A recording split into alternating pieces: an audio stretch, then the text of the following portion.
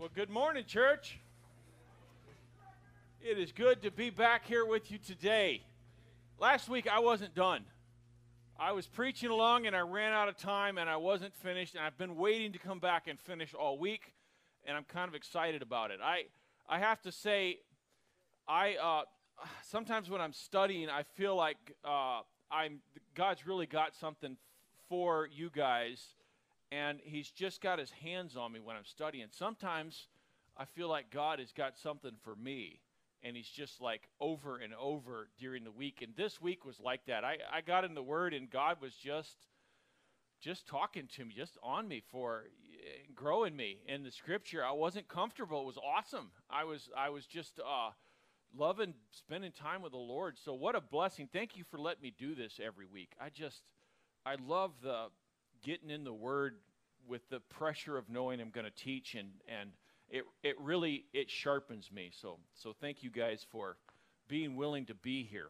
Okay, we are going through the book of Judges. If you're visiting, we're in the middle of this, and I'll try to catch us up a little bit. But we're going through the book of Judges. We have finished the period of the Judges, and we're in this after period where Samuel, who's writing the book, is going to go back and he is going to indict the age of the judges. We have a tendency to say the good old days. All of us do at all times. We want to point back, well, those were the good old days. Samuel is going to make sure that in the time of the kings, people don't look back and say, well, the judges, everything was all right. He's going to indict the entire age of the judges and say that there was ungodliness throughout this whole period, this whole section of time. He started with individual sin. He talked about Micah stealing from his mom and the silver that they had for the house, and then generational sin that his mom built a spirit house, and then he built it more, owned it, and then he put his son in as the priest of the spirit house. Then he talked about Levitical sin, how a priest of Levi then traveled through and got hired by this fella who owned this spirit house and idols, hired him to be his personal priest. And he showed that there was sin in the Levitical tribe. And now we're going to talk about national sin. We're going to talk about a whole tribe being in sin, their whole direction, their whole existence, having stepped away from the law of God and from the direction, the will of God, and stepped into their own way. We're going to talk about the Danites. Before we do, I want to quickly go through the tribes. Try to keep your eyes open here. This is a little bit of bookkeeping to go through, because as we talk about the tribes moving, I want you to know who we are. So this is the tribal lands, and we split the tribal lands into two sides, the east and the west side. This dividing line is basically through the Dead Sea up to the Sea of Galilee down the Jordan River Valley. So when you talk about John the Baptist and the Jordan River, that's going to be on that red line right there that's splitting the east and the west side of Israel. At the top, we have the tribe of Asher. Right below them, Naphtali. And then Zebulun is over there, that little purple one. We've got Issachar that's down there. We saw them with Gideon. We have West Manasseh, which is, we don't hear from them very much for such a big bunch of land. Ephraim is the one that we're at all the time, and that's that blue one there. Dan is right here, the blue one, and Dan is the one we're going to talk about today. That is the land that God gave them. Here's Benjamin's tribe, where God gave them land. That's where Saul came from. Then we have Judah, this great big tribe in the south, and Simeon that's there in the middle of the land of Judah. On the east side, we have East Manasseh. Remember Japheth and the drama that took place there. He was from up in that area. Then we have Gad. Remember the pigs that Christ cast in Gadarea? That's the guys from Gad. And then finally Reuben down there in the south, and that was the tribes, the 2.5 tribes that stayed on the east side of the river. So we've got a basic picture of Israel and what it looks like. What we don't have up there is the Levites. And the reason we don't have the Levites up here is because God kept the Levites for his inheritance and didn't give them a tribe or a county. So Joshua 14:3, it says, "For Moses had given the inheritance of the 2 tribes and a half tribe on the other side Jordan, but unto the Levites he gave none inheritance among them. For the children of Joseph were 2 tribes, Manasseh and Ephraim, and they gave no part unto the Levites in the land, save cities to dwell in with their suburbs for their cattle and for their sustenance." So we see that Levi does not have a tribe. So as we talk about the Levites traveling, they're never from the tribe of Levi. They're from different places. Joshua, this is very important. This is where Dan goes off the rails, and really most of the tribes of Israel. But Joshua 14:5, it says, "As the Lord commanded Moses, so the children of Israel did, and they divided the land." Now this is back in Joshua. This is before Judges. When Joshua was still with Moses, Moses set up and said, here is where each tribe goes, and describes the borders of the tribe. So when Dan was given their plot of land, the plot of land that they were given was given to them by God for their inheritance. One of my favorite preachers was an old missionary named Milton Martin. He's gone on with the Lord now, but he had a saying when we would go to his missions conference, which is where I met my wife. But he had a saying. He would say that God pays for what he orders. That if God desires something, that he'll pay for that thing that he wants done. If you're willing to serve him, he'll take care of you. The Danites did not believe that lesson. They did not follow that. And the rest of the problem of the Danites for the next huge period of their history, the rest of their existence, stemmed from this issue that when God gave them land, they said thank you, but no thank you. Okay, let's pray. Father, thank you for your grace and glory and majesty. Father, help me to get out of the way and for us to see your glorious words. Father, I pray that you would just glorify your name this morning. Help us to be diligent in seeking you first. In Jesus' name, amen. Okay, Judges chapter 18 and verse 1. "In those days there was no king in Israel, and in those days the tribe of the Danites sought them an inheritance to dwell in. For unto that day all their inheritance had not fallen unto them among the tribes of Israel." So again he starts this chapter. Remember verse 6 of 17 was, "And in those days there was no tribes of Israel, and every man did that which was right in their own eyes." Here and in 19 he's going to go back and call this indictment out. So he says, in those days when there were no kings, that the tribes of the Danites wanted an inheritance. They wanted to receive something from God to dwell in. And so until this day that this was written, they had not received that inheritance. Now that seems kind of sad. That here they travel around the wilderness. God delivered them from Egypt, brings them 40 years through the wilderness. They finally get to, what do we call it? The promised land. They come into the promised land, and yet they never receive an inheritance. Now, can we just get an aw for Dan? Aw. They didn't get their inheritance. Let's see why they didn't get it. So this is the inheritance that God gave Dan, this area right here. But it says in Judges 1:34, it says, "And the Amorites forced the children of Dan unto the mountain, for they would not suffer them to come down to the valley." So God gave them, the Danites, this beautiful piece of land, and it was a great piece of land. It was better than Ephraim's. They got the big valley section out there. It's got the mountains in the background. It was just a beautiful piece of promised land. It's good farmland. It was flat. And so God gave that to the Danites, and the Danites go, yay! Oh, there's people here. And then the people don't want it. So they went back up on the mountains because the Amorites wouldn't let them live there. Let's keep going. Judges 1:35. "But the Amorites would dwell in Mount Heres and Ajalon and Sheabim. Yet the hand of the house of Joseph prevailed, so that they became tributary." So where Dan couldn't do it, where Dan couldn't get their inheritance in this plain, the house of Joseph beat the Amorites and took the land, and they lived there. Now, what's wrong with this whole picture? The problem that the Danites had, the issue that the Danites had, was not a lack of swords.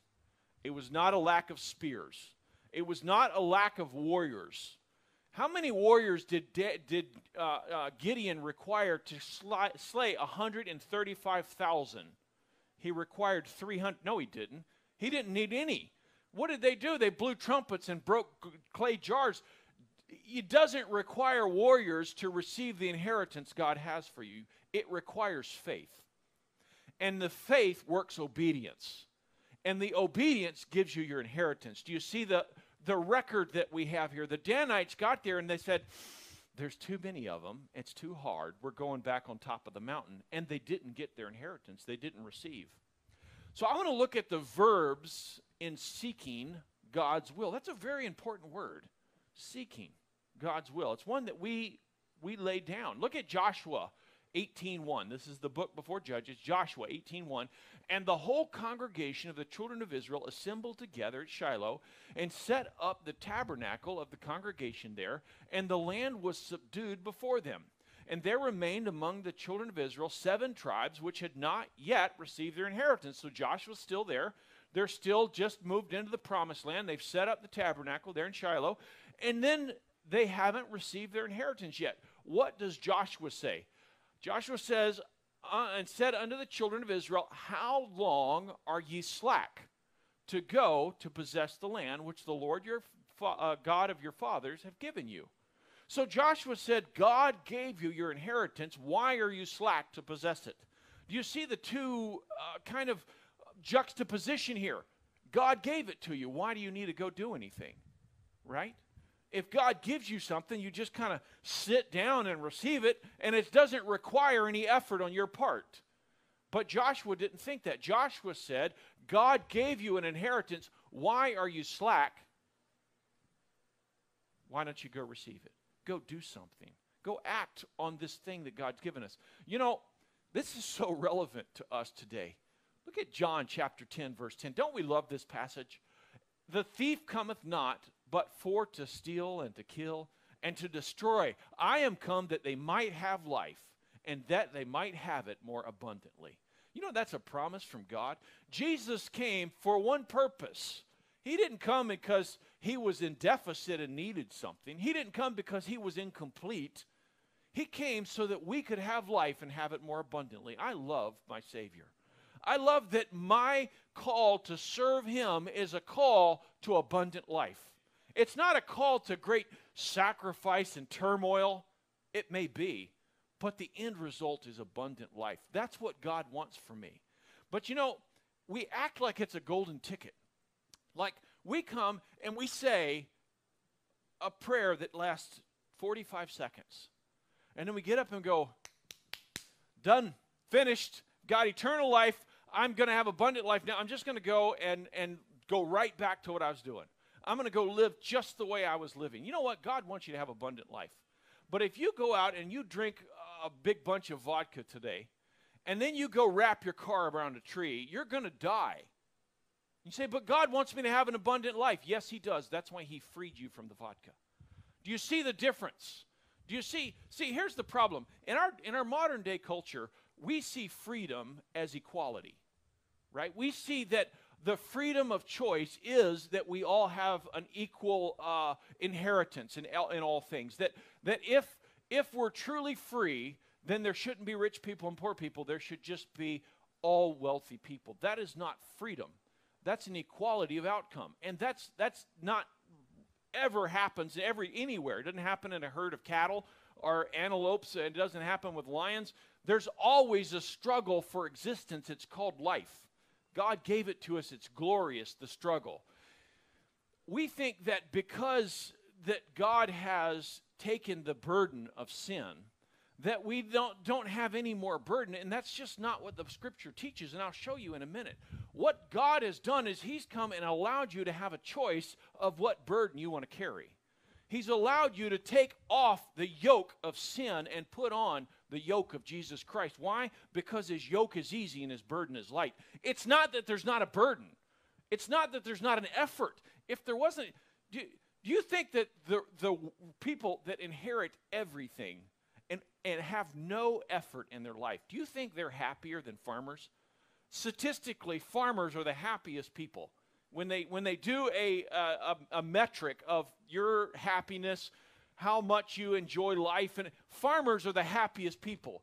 Farmers work harder than anyone you've ever met. Farmers work 6.5 days a week. They get up before daylight. They're working till after dark. It is an effort to farm, and yet they're happy. Why? Because a lack of action doesn't make us happy. What makes us happy and fulfilled is doing something worthwhile. And if we were to continue to carry the burden of sin, the end result is death. It's humility. It's horror. But if we are able to carry the yoke of Christ, then it's joy and peace and thanksgiving and laughter at the end result. Now, before you shake your head at me, let's go through the Bible verses. Matthew 6:33, we all know this passage, but seek ye first the kingdom of God and his righteousness, and all these things shall be added to you. First of all, what are these things that he's going to add? And what does it mean to seek? You know that's a verb. You know you don't seek sitting down. You don't seek laying down. You don't seek laying on the couch eating Cheetos. You seek when you do something. It's a verb. It's an action on your part. Jesus said, if you want me to step in this game and to produce something in your life, I've got a burden for you. I've got a thing for you to do. Seek me first. What does that mean, first? Well, let's go through and read some of it. Matthew 16:26. But what is a man profited if he shall gain the whole world and lose his own soul? Or what shall a man give in exchange for his soul? For the Son of Man shall come in the glory of his Father with his angels, and then he shall reward every man according to his works. Wait a minute. I thought if you're saved that you're going to heaven. That's absolutely true. But he said, I'm coming back and my reward is with me. He said that I am going to reward every man according to his works. Not only that, he said in Corinthians, I'm going to try your works by fire. And I'm going to burn up the wood, hay, and stubble, and then you'll receive the good that's on the other side of it.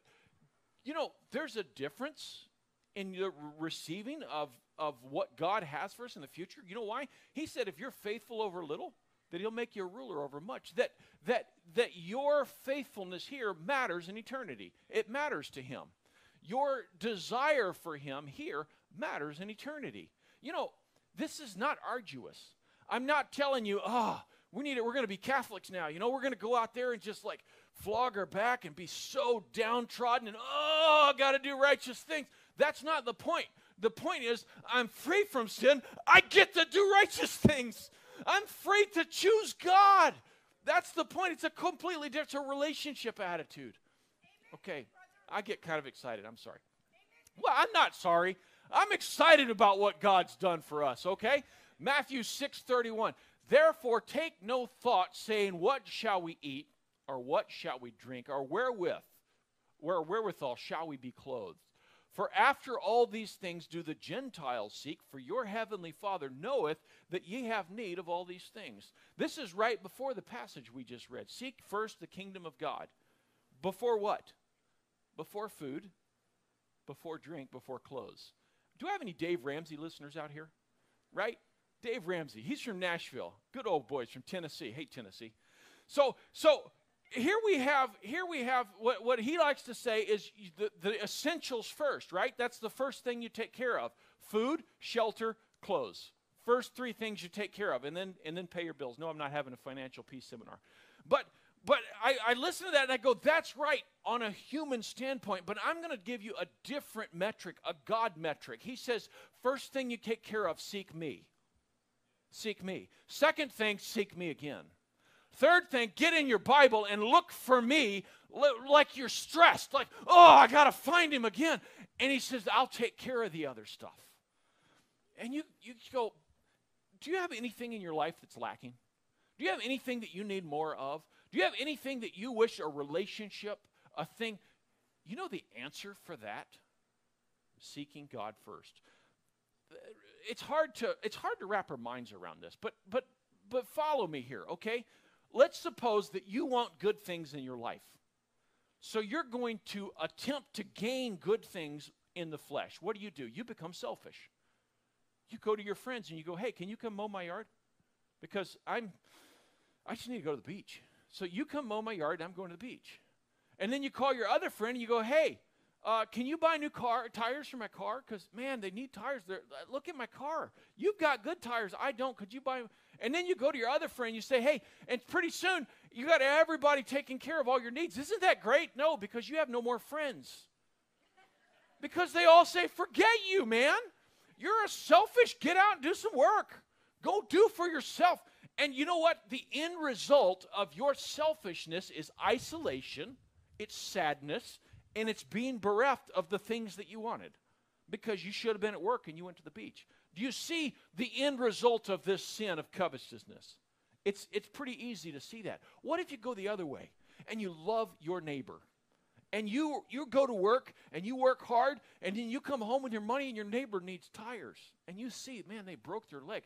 I want to go bless them. You go put tires on. And then you go here and you go there. Pretty soon you have all these friends. And not just friends, you have people that owe you that go, you know what, if you have any need in your life, you call me because you're the guy I want to help. I know people like this, and I know people that are the other side, and they come and they go, why does God bless him with everything? It's a natural consequence of righteousness. It's a natural consequence of loving your neighbor. Your selfishness is what's caused you to not have. Everything is like this. You want to feel good? Take methamphetamines. I've heard that makes you feel good. You know how long? For like an hour.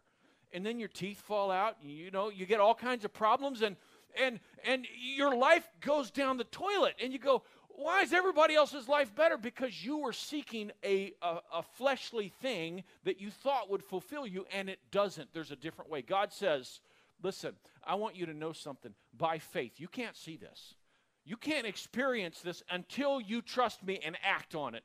Then you'll experience. You will not experience it before this.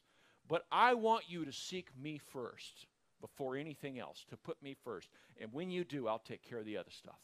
Don't worry about the other stuff. You know, our issue, friends, our issue in America, our issue on this island, our issue in our homes is we don't believe God. That's the issue. It's not society. It's not politics. It's not the lack of money. It's not a lack of stuff. It's a lack of faith in God. And that's our issue. And if we get that right, then we're good. We're ready. That's everything. That's it. Period. Seek God first. Okay, here it is. But seek ye first the kingdom of God and his righteousness, and all these other things, he said, will be added unto you. Here's a good example of this. 1897, the San Francisco Call ran this article, Inexhaustible Riches of the Northern El Dorado. It started one of the big gold rushes in America. They said there is gold forever and up in the Klondike. You just go up there and boom, they've got gold. The gold's gone. We still have the bars. So here's a map of the Klondike gold rush where they went up there. People were going up. Now, mind you, this is 1897. This is not the year of automobiles and tractors and things like that. This is mules, man. This is dysentery. This is staph infections and Indians and bears and cougars and yellow fever. These guys are leaving everything, 100,000 of them in 1 year.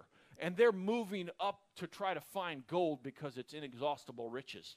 And so they passed through, and the Canadian government told them, if you want to go up there so that we're not rescuing all you poor suckers, they said you have to carry enough food for a year. So if you wanted to go mine gold and bring the food, it was about 1 ton of equipment per person. Not in your truck, on your back. The people that were going to dig gold would carry 100 pounds a quarter mile, put it down and come back and do that 20 times to get their materials up there, and then do that again. And they crossed Canada doing that to get up there and get gold. Here they are in Chilkoot Pass in 1898. You see all that snow and ice? This is not North Face and Marmot. These guys are in leather shoes with threadbare socks and a wool jacket, freezing with fingers turning blue in order to get up there and get the gold. When they get there, bears would come after them. Cougars would come after them. Mosquitoes would come. They would get infections. They would fight off one another and the environment, everything. This was an arduous, difficult task in order to dig up mud and throw it in the water and shake it with a pan and get a yellow rock. That was the goal. And 100,000 people traveled up there in one summer in these horrible conditions in order to get gold, and most of them, almost all of them, didn't strike it rich. And then a year later, they hear, oh, there's gold in Nome, Alaska. Boom, they all go over there and do that. They're chasing that next dollar, that next bit of money. Look what David says, the law of the Lord is perfect concerning the soul. The testimony of the Lord is sure, making wise the simple. More to be desired are they than gold, yea, than much fine gold, sweeter also than honey and the honeycomb. Can you imagine if I said, guys, we're going to read the Bible tomorrow because God wrote it and it's awesome. First, we're going to carry 2,000 pounds of equipment up on top of the giant, okay? And then we're going to meet up there and read. All of you meet me here at 6 in the morning. There'd be crickets. That's all that would meet me here. Nobody wants to do that. David said, listen, your words, they're better than gold. No, they're better than a lot of good gold. I would rather get your words. Look what it says in Isaiah 26:8. Yea, in the way of thy judgments, O Lord, we have waited for thee. The desire of our soul is to thy name and to the remembrance of thee. With my soul I have desired thee in the night. Yea, with my spirit within me I will seek thee early. For when thy judgments are in the earth, the inhabitants of the world will learn righteousness. He says, God, at night, I'm laying on my pillow and I'm thinking, oh, man, what have you got for me in the morning, God? And you're praying and you're seeking God and your soul is crying out, God, I love you. God, I want to be with you. God, I need you. God, my soul is so desirous of a relationship with you. And you wake up, oh, I'm like awake. What have you got for me? And you get his words. Then you sit down and you read those words and you devour that into your soul. And Isaiah said, this is what I'm like. This is how I feel. And David said, this is the truth of the matter. It's better than much fine gold. Friends, we don't believe it. We don't have faith that God's words are better. And instead, we have all these other things. Instead, we read the paper, we read the news, we read books, we watch movies, we do everything to stay entertained instead of enjoying the Word of God and the law of God and applying it to our life and spending time in prayer and spending time with the Lord. And you go, yeah, but I need to seek God first. When you say I need to, put that passage next, seek God first. It changes everything. Look what he says, Matthew 11:28. These yellows are verbs. Come unto me, all ye that labor and are heavy laden, and I will give you rest. Take my yoke upon you and learn of me, for I am meek and lowly of heart, and ye shall find rest unto your souls. For my yoke is easy and my burden is light. You know, we sing this, we talk about this, and we say, we're laying our burdens down. Yes, we are, and we're picking his up.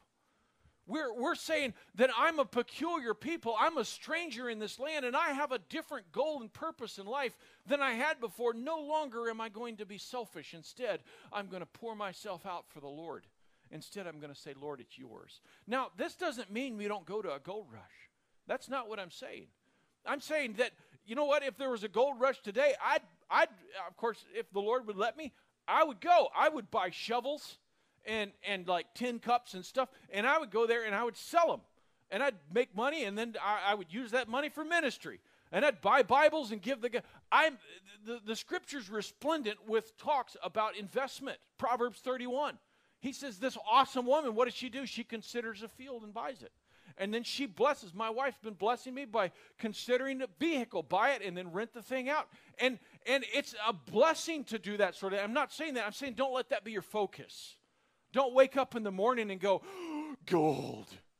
Wake up in the morning and go, God, I need you. It's a difference in attitude. And you know what? He expects that you can do it because he gave you some verbs. He says, what? Come unto me.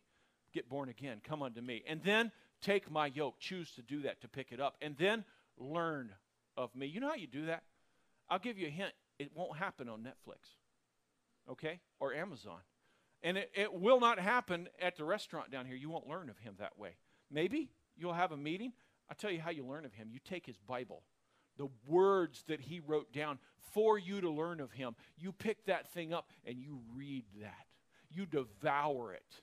You know, I get an hour up here a week. I hope you eat more than once a week. I do. I hope you're eating 3 times a day. If you're not, come see me. We have some good cans of food. I hope you're not spending 1 hour a week in the Word of God. If you are, you're missing. Friends, you're not seeking God first. If you have an hour a week in the Word of God, maybe a Bible study, throw that in. Not enough, friends. Every day, seek God first. John 8:34, Jesus answered them, Verily, verily, I say unto you, whosoever committeth sin is the servant of sin. That's what he's talking about, lay your burden down. He said, if you're sinning, you're a servant of sin. You belong to that thing. You think that you're controlling the sin. You're not. The sin's controlling you. You think that you're fornicating because it feels good. No, the Bible says that whosoever committeth fornication sinneth against himself. That's hurting you. It's ruining your life, and you think it's making you happy. He says, trust me, it's not. I'm God. I was the one that made you. This is not good for you. It hurts you. Don't do it. But you don't trust God, so you do it anyway. You don't have faith in God, same as the Danites. Romans 6:18, being then made free from sin, ye became the servants of righteousness. He said you were a servant of sin, but you've been made free from that. So now you don't do anything. Have you ever heard of a servant that doesn't do anything? Have you ever heard of a servant that doesn't serve the master? That just says, all right, master, you've purchased me. I'm going to kick back here and eat Cheetos. No, a servant serves. We get to be, not have to be, get to be servants of righteousness. Servants of Jesus Christ. We get to walk with him and know him. We get to open his word, not just to see what he wrote, but his very spirit lives inside of us, and it's bringing us to all truth. And as you read that word, he goes, look over here. See this? Ooh, that's good.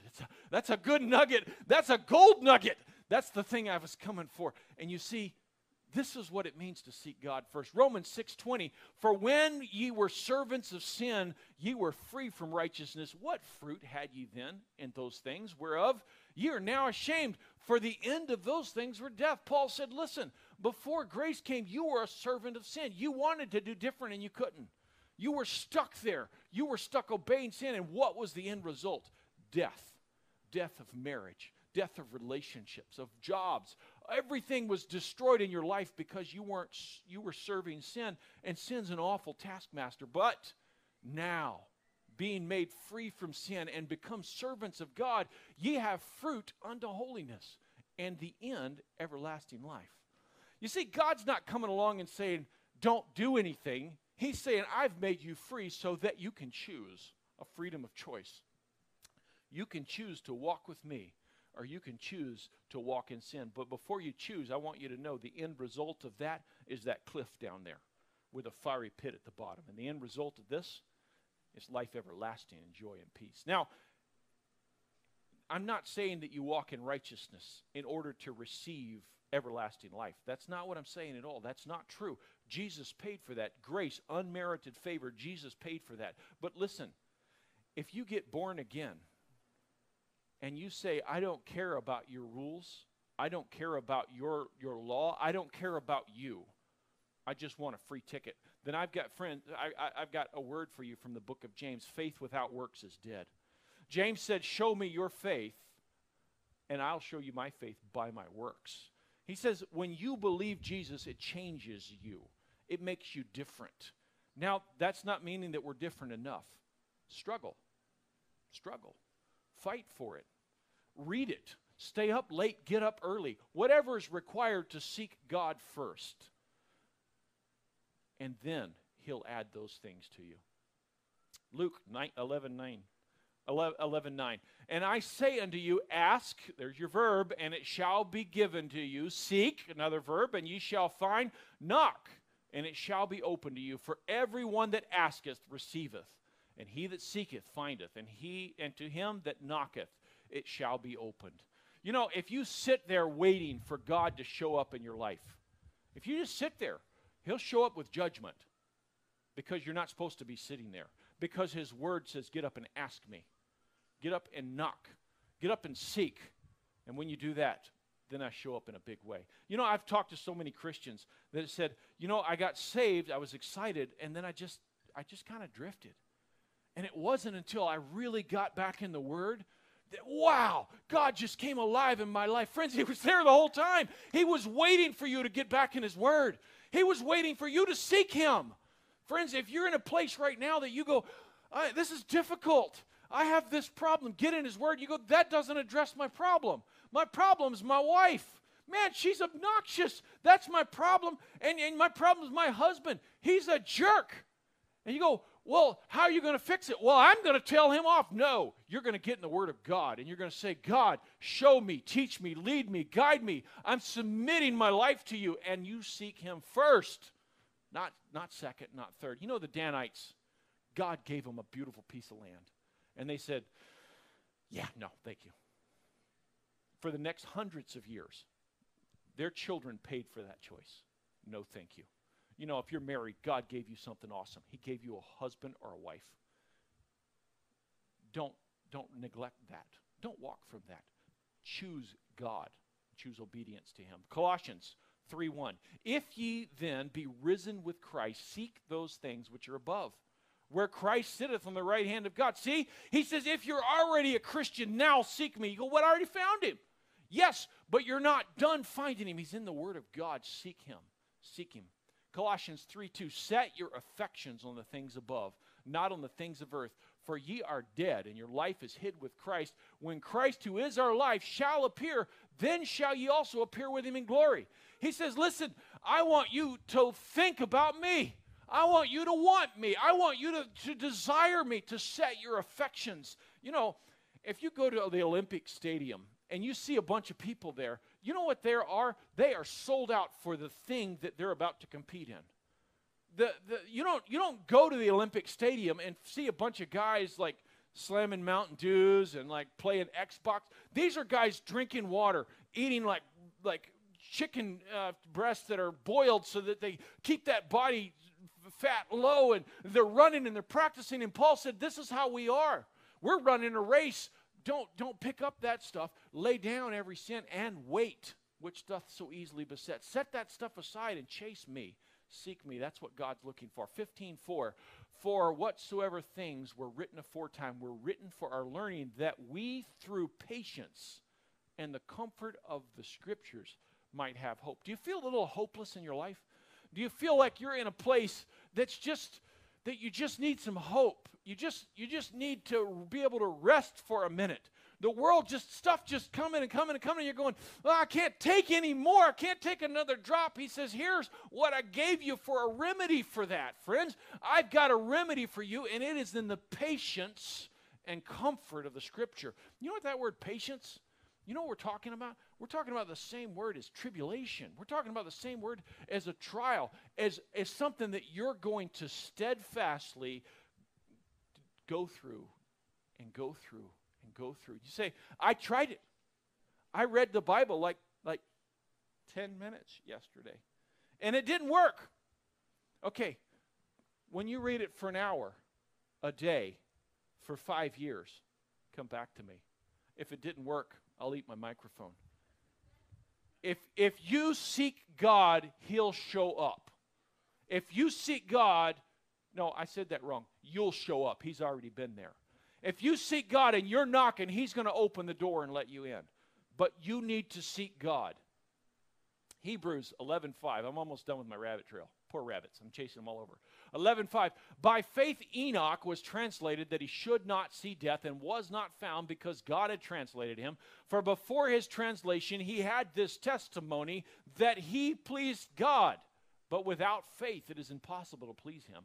For he that cometh unto God must believe that he is, and that he is a rewarder of them that diligently seek him. Diligently. That means that it's not today or tomorrow or next week. That means when you're tired. That means when you're irritable. That means when things are going wrong, you're going to seek him in the Word of God. It doesn't mean you watch a show on Netflix and every once in a while go, yeah, not yet. Okay, keep going. It means that you open the Word of God and you diligently seek him. That's what faith is. Friends, faith, you can see it. You can see it because this is what it looks like. Okay, back to the Danites. I had I had so much fun with. I read 5 times that many passages about this week and pored over them and prayed over them and sweated over them, and I had a good time. Okay, the Word of God is awesome. Joshua 19:47, and the coast of the children of Dan went out too little for them. Therefore, the children of Dan went up to fight against Lasham, and took it, and smote it with the edge of the sword, and possessed it, and dwelt therein, and called Lasham Dan, after the name of Dan their father. So here we are back in Joshua 19:47, and already we see what's taking place in Judges chapter 18. So there is a disparity of time here. Judges 18 is not just following Samson. He's jumped way back, and he's looking at the age. So here's what happened. Dan had this area that was given to them. The Amorites are there. It was too hard for them. They move back up into the mountains, and they say, we're getting squeezed. This is not good. It's not big enough for us. We're going to go find something else. So here they are down in Dan. This is the area God gave them, and they're going to go all the way up here to Lasham, and they're going to take that area. 18:2, and the children of Dan sent out of their family 5 men from their coast, men of valor, from Zorah and Eshtaol, to spy out the land and to search it. And they said unto them, Go search the land, who, when they came to Mount Ephraim, to the house of Micah, they lodged there. So they get these guys, 5 guys that are scouts, warriors, trackers, whatever, and they say, look, go find us a different place. The stuff God gave us, not good. Go out and find us something better. So they said, okay. So they take off. This is all in sin now. They've left God's land, and they show up at the house of Micah. We talked about him last week. So here is where they went. They left their area. They went up here. And verse 3, and when they were by the house of Micah, they knew the voice of the young man, the Levite, and turned in thither, and said unto him, Who brought thee thither? And when makest thou this place? And what hast thou here? So they're walking along in the trail, and some enemies are still in the territory, and they hear a Levite's accent. They go, hey, what's a Levite doing up here in the mountains in Ephraim? So they go over there, and they ask him, what's up? What are you doing? Why are you here? Verse 4, and he said unto them, Thus dealeth Micah with me, and hath hired me, and I am his priest. And they said unto him, Ask counsel, we pray thee, of God, that we may know whether our way which we go shall be prosperous. So they meet this Levite. This Levite is in a house of iniquity, a place of idols. And they've got a house that they use to tell fortunes. So here they are in this house, this godless place where all these idols are. And he's wearing an ephod, which was made for this particular house of idols.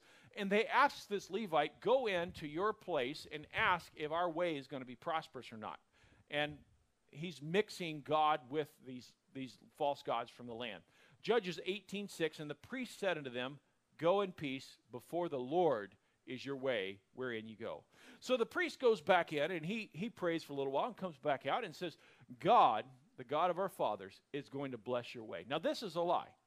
This is a lie. You know how I know that? Because God didn't give them the north. He gave them the area that he gave them. And rather than seeking God's words, they go to another guy, and they find a guy that says exactly what they want to hear. They heaped unto themselves teachers having itching ears. Friends, we do this all the time. If somebody makes you uncomfortable, then go somewhere else, and you'll find somebody that will tell you, live your best life now. Everything's going to be great. You're going to be wonderful. Just do what makes you happy, and then that's and you know what? You'll find it, and it won't be of the Lord. The priest said to them, Go in peace before the Lord.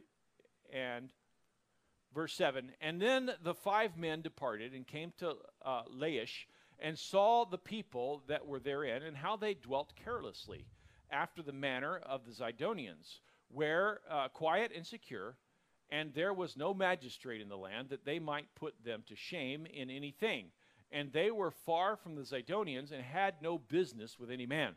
Now, these guys are right up in, had come up to here, to Micah's house. Then they came all the way up here to Laish, and when they got there, they find that the people that lived in that land had no ruler over them, that said, you need to practice your spears and your swords, and you need to have a militia and this and that. Everybody was just kind of doing their own thing and living in peace.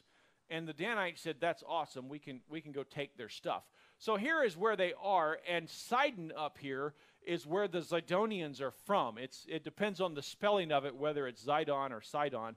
And we know from Ezekiel that this area is quickly taken by the Philistines as they're coming back south. So we're at around 1375 BC at this time. And it's right around the period that the Philistines are coming from Greece, dropping back down. And I think that probably some of the Zidonians had moved over the mountain into these plains, and they've mostly cut off contact back home. They may have already been conquered by the Philistines that were coming down the coast, but they had nowhere to call for reinforcements. So the spies found out they're weak and have no reinforcements. 18:8. And they came to their brethren, to Zorah and to Eshtal, and their brethren said unto them, What say ye? And they said, Arise, that we may go up against them, for we have seen the land, and behold, it is very good, and ye are still. Be not slothful to go, and to enter, to possess the land.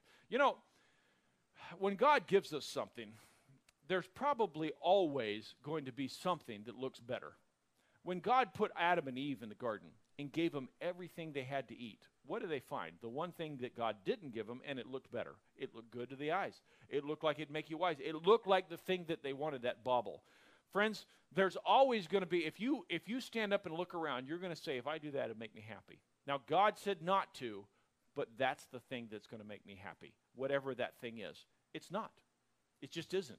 But don't take my word for it. Take God's word for it. That's called faith. And without faith, it's impossible to please God.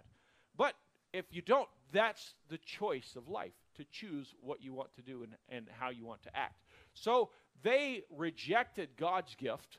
They found another one, and they said, okay, now don't be slothful. Now let's go, guys. Let's go get this thing. Now we found something better that's worth taking. 18:10, and when you go, you shall come unto a people secure, and to a large land. For God hath given it unto your hands, a place where there is no want of anything that is in the earth. Now, this seems like an appropriate thing to do. It seems like the way to be happy, wealthy, and successful. But if you have a very narrow view of time, right, and you come along and you see two people, these teenagers. One of these teenagers loves to play volleyball. He plays volleyball all the time. The other one, kind of boring, stays at home studying all the time. And you say, man, this one's life is way better than that one. This one is out having fun. That one's stuck in the house. Then the one of them goes off to college, spends a bunch of money, to all this time in books, studying biology, and he's poor. And he's got all this debt. And the other one, man, he's out, he's mowing yards, he's having a good time, he's playing all the time, he's out with his friends, and you're still going, wow, this guy's life's terrible. This guy's life's fulfilled. Yeah, go on for 4 years. Oh, finally, he's done with another school. Oh. So, again, the one guy is just stuck inside. The other one's having fun. Now the other one's gotten married. This other guy's still going along, finishes that school. Now he's going to go into residency. Hardly gets paid, works for 24 hours. And you're still going along. You're going, man, this guy's life is awful. This guy's life is fun and exciting. Look at all the stuff he's doing. And then the guy graduates from medical school and starts making $250 a year and buys a jet ski and a boat and a big house on the hill. And then suddenly the two guys are 35. And the one guy is wealthy and he's got all this stuff. And you go, man, I wish I had his life. You know, the promises of God are a lot like that. If you pay on the front end and you say, I'm going to be obedient to God no matter what, then you get all this abundant life from following the rules of God. And if you say, no, I'm going to seek my own way and I'm going to ignore God's rules, then the end result of that is poverty. It's spiritual poverty. It's not just spiritual, it's physical poverty because you walked away from God. Now, I'm not saying that being a doctor is better than mowing lawns. I'd rather mow lawns because I want to be with my family more than I want to be rich. But I am saying that obedience to God from the Danites to start with would have paid off in spades for years. They'd have had a different story. But they said, no, we don't want what you've got. We want what I want. And for the first years, for the first couple of years, it looked like that was a great decision. For the first 10, 15, 20, maybe 100 years, looked like a great decision. The end result of that was terrible. It was horror. 18:11, and there went out from thence the family of the Danites out of Zorah, out of Eshtaol, 600 men appointed with weapons of war. And they went up and pitched in Kirjath-jearim in Judah, wherefore they called that place something unto this day. Behold, it is behind Kirjath-jearim. So they came along and they said, we're gonna come up to this spot and we're gonna hang out here and prepare. So they got 500 guys that are all in this area. They're all got their weapons of war. They're ready to go. And then they passed thence and came into Mount Ephraim, and they came into the house of Micah. So they go back where they started, back to that house where that Levite was, the guy we read about last week. Remember, he's put, 400 shekels of silver into the idols that he has made. He's carved some. He's molted some. He's built his vesture and his priest. He's hired that priest for 10 shekels a year. And he's done all of this stuff to build up this spiritual place that is his property. And look how blessed he is. I mean, it's all going for him. And then when people come by, they're able to come over here to his false gods, and they're benefiting from it. Everything's going great. So these guys go back up there and then answered the 5 men that went to spy out the country of Laish and said unto their brethren, do ye know that there is in these houses an ephod and a teraphim and a graven image and a molten image? Now therefore consider what ye have to do. I mean, I'm not saying what to do. I'm just saying there's some really nice stuff in here, okay? But I'm not telling you what to do. I'm just saying it's really nice. And so these 600 guys are all armed, and so they go in there. Verse 15, and they turned thitherward and came to the house of the young man, the Levite, even unto the house of Micah, and saluted him. And the 600 men appointed with their weapons of war, which were the children of Dan, stood by the entering of the gate. So here's this guy's homestead. He's got a spirit house. He's been working hard. 600 soldiers come up. They gather around the gate. Captains go in and start talking to this Levite who is keeping his house up there. Verse 17, and the 5 men that went to spy out the land came up thither and took the graven image and the ephod and the teraphim and the molten image, and the priests stood in the entering of the gate with the 600 men that were appointed with weapons of war. So they park there, these spies, they go back, they clean the place out. They get all the gold or the silver statues, all the graven images, all the robes that the guy spent all the time preparing. They get all of his stuff. And then they go out, and the Levite's there. And he's like, you're taking all of my spirit stuff. Verse 18. And these went to Micah's house and fetched the carved image, the ephod, and the teraphim, the molten image, and said, then said the priest to them, what do ye? He goes, what are you doing? 19. And they said unto him, hold thy peace, lay thy hand upon thy mouth, and go with us, and be to us a father and a priest. And is it better for thee to be a priest unto the house of one man, or that thou be a priest unto the tribe and family of Israel? So the Danites go, be quiet, shut your mouth right now. Okay, would you come and guide us? Like, do you see kind of the silly nature of this? Would you come and be our spiritual advisor, or do you want us to just stab you right now? That doesn't seem fair. But you know what? When you walk away from God, you're on your own. You're on your own. You know, if this man was a Levite, as God had called him out to be, and if he was a functioning Levite for God Almighty, and he's working, then it is up to God to protect him. And whether the man dies now or doesn't, God's still his God and his protector and his Lord. This man left that fold. He left it, he walked up here, and he sought his own way, his good way, something that was good for him. And they said, do you want to come be a priest? And he saw the light. He said, and the priest's heart was glad, and he took the ephod and the teraphim. So they were stealing it, now he's carrying it, and the graven image, and went in the midst of the people. So they turned and departed and put the little ones and the cattle and the carriage before them. So these are 600 men of war, but they have their families with them. And so they put all of their vulnerable families up front. The 600 men of war are kind of in the back between the guy that they just stole his stuff, and they're marching up to the area that they're going to take. 22. And when they were a good way from the house of Micah, the men that were in the house near to Micah's house were gathered together and overtook the children of Dan. And they cried unto the children of Dan, and they turned their faces and said unto Micah, What aileth thee, that thou comest with such a company? So Micah finds out these 5 guys came back and stole all my stuff. So he runs and gathers up the neighbors. Hey, you guys have all been coming to my house to worship. They stole my pet Levi. They stole my outfit. They stole my stuff. Let's go get them. So they get about 35 guys, right? They all get on their horses. There's 600 of them. And when they get up there, the guys that they rode up to go, hey, what's your issue? Why are you in such a hurry? What are you making all this clamor for? And Micah says, and he said, Ye have taken away my gods, which I made, and the priest, and ye have gone away. And what have I more? And what is this that ye say unto me? What aileth thee?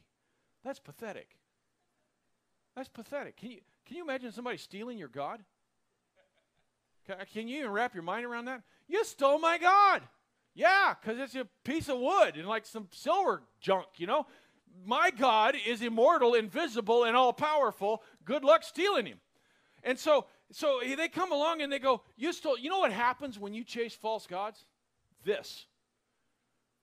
Because you made the God. He can't do anything for you. He doesn't have any power when it comes to time to protect. You have to protect him. So they steal his gods and they run off. And he goes, well, why are you saying what's bothering me? You took all my stuff. That's bothering me. But you know the problem with walking away from the word of God, from the law of God? You have no more recourse. You see, the Bible says, submit yourselves one unto another.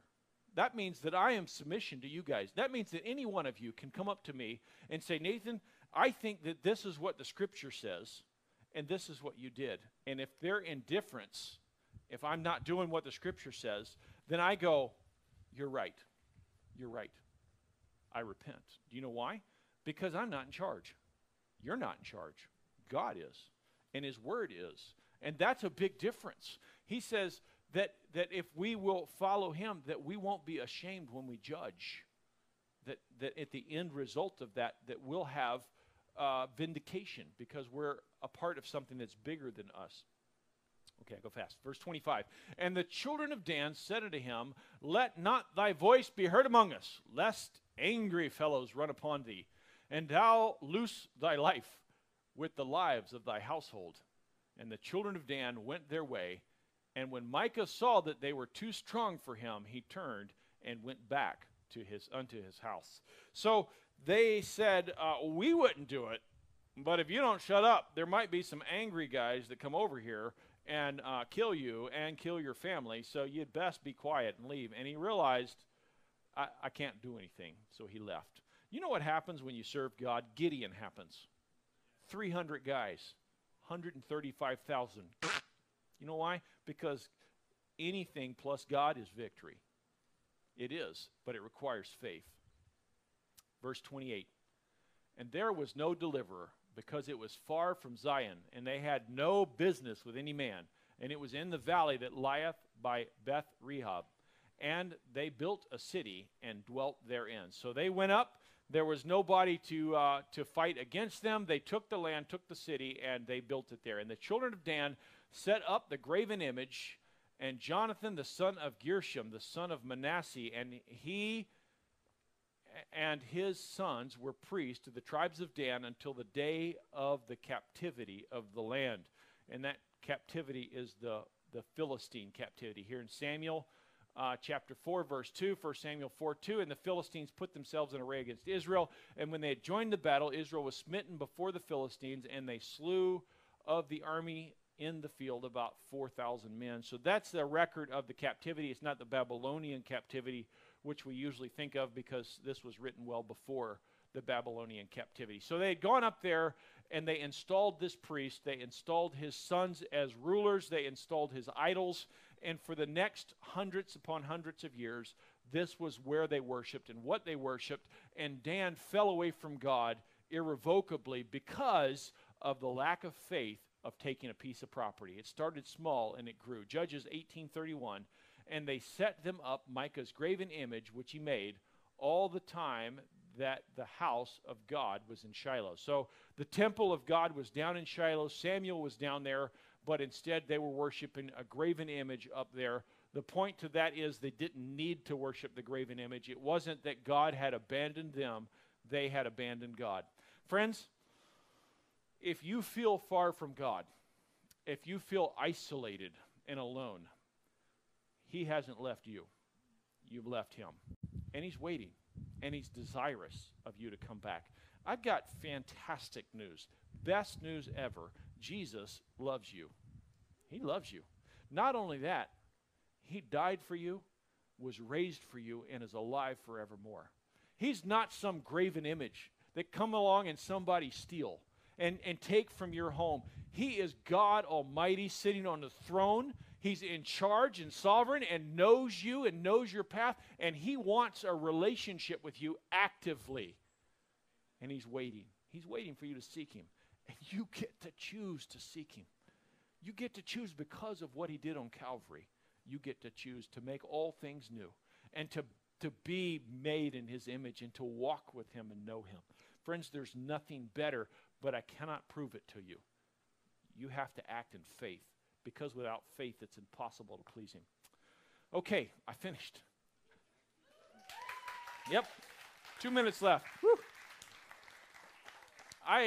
Man, thank you guys. I loved studying the law of the Lord. Thank you for letting me do it. Okay, let's pray. Father, thank you for your grace and goodness. Thank you that you've made a way that we could be free and lay down the burden of sin, which leads to death, which leads to darkness, which leads to a place that we just don't want to be, Father, and that you have given us the opportunity to walk as children of light, Father, to walk in truth, to be picking up your yoke, Father, which is light and wonderful, which leads to joy everlasting, Father, which leads to whole marriages and whole families, and it leads to just the joy of the Lord. I pray that you would just guard us, guide us, direct us. Lord, I pray that you would have your own way in our lives. In Jesus' name, amen.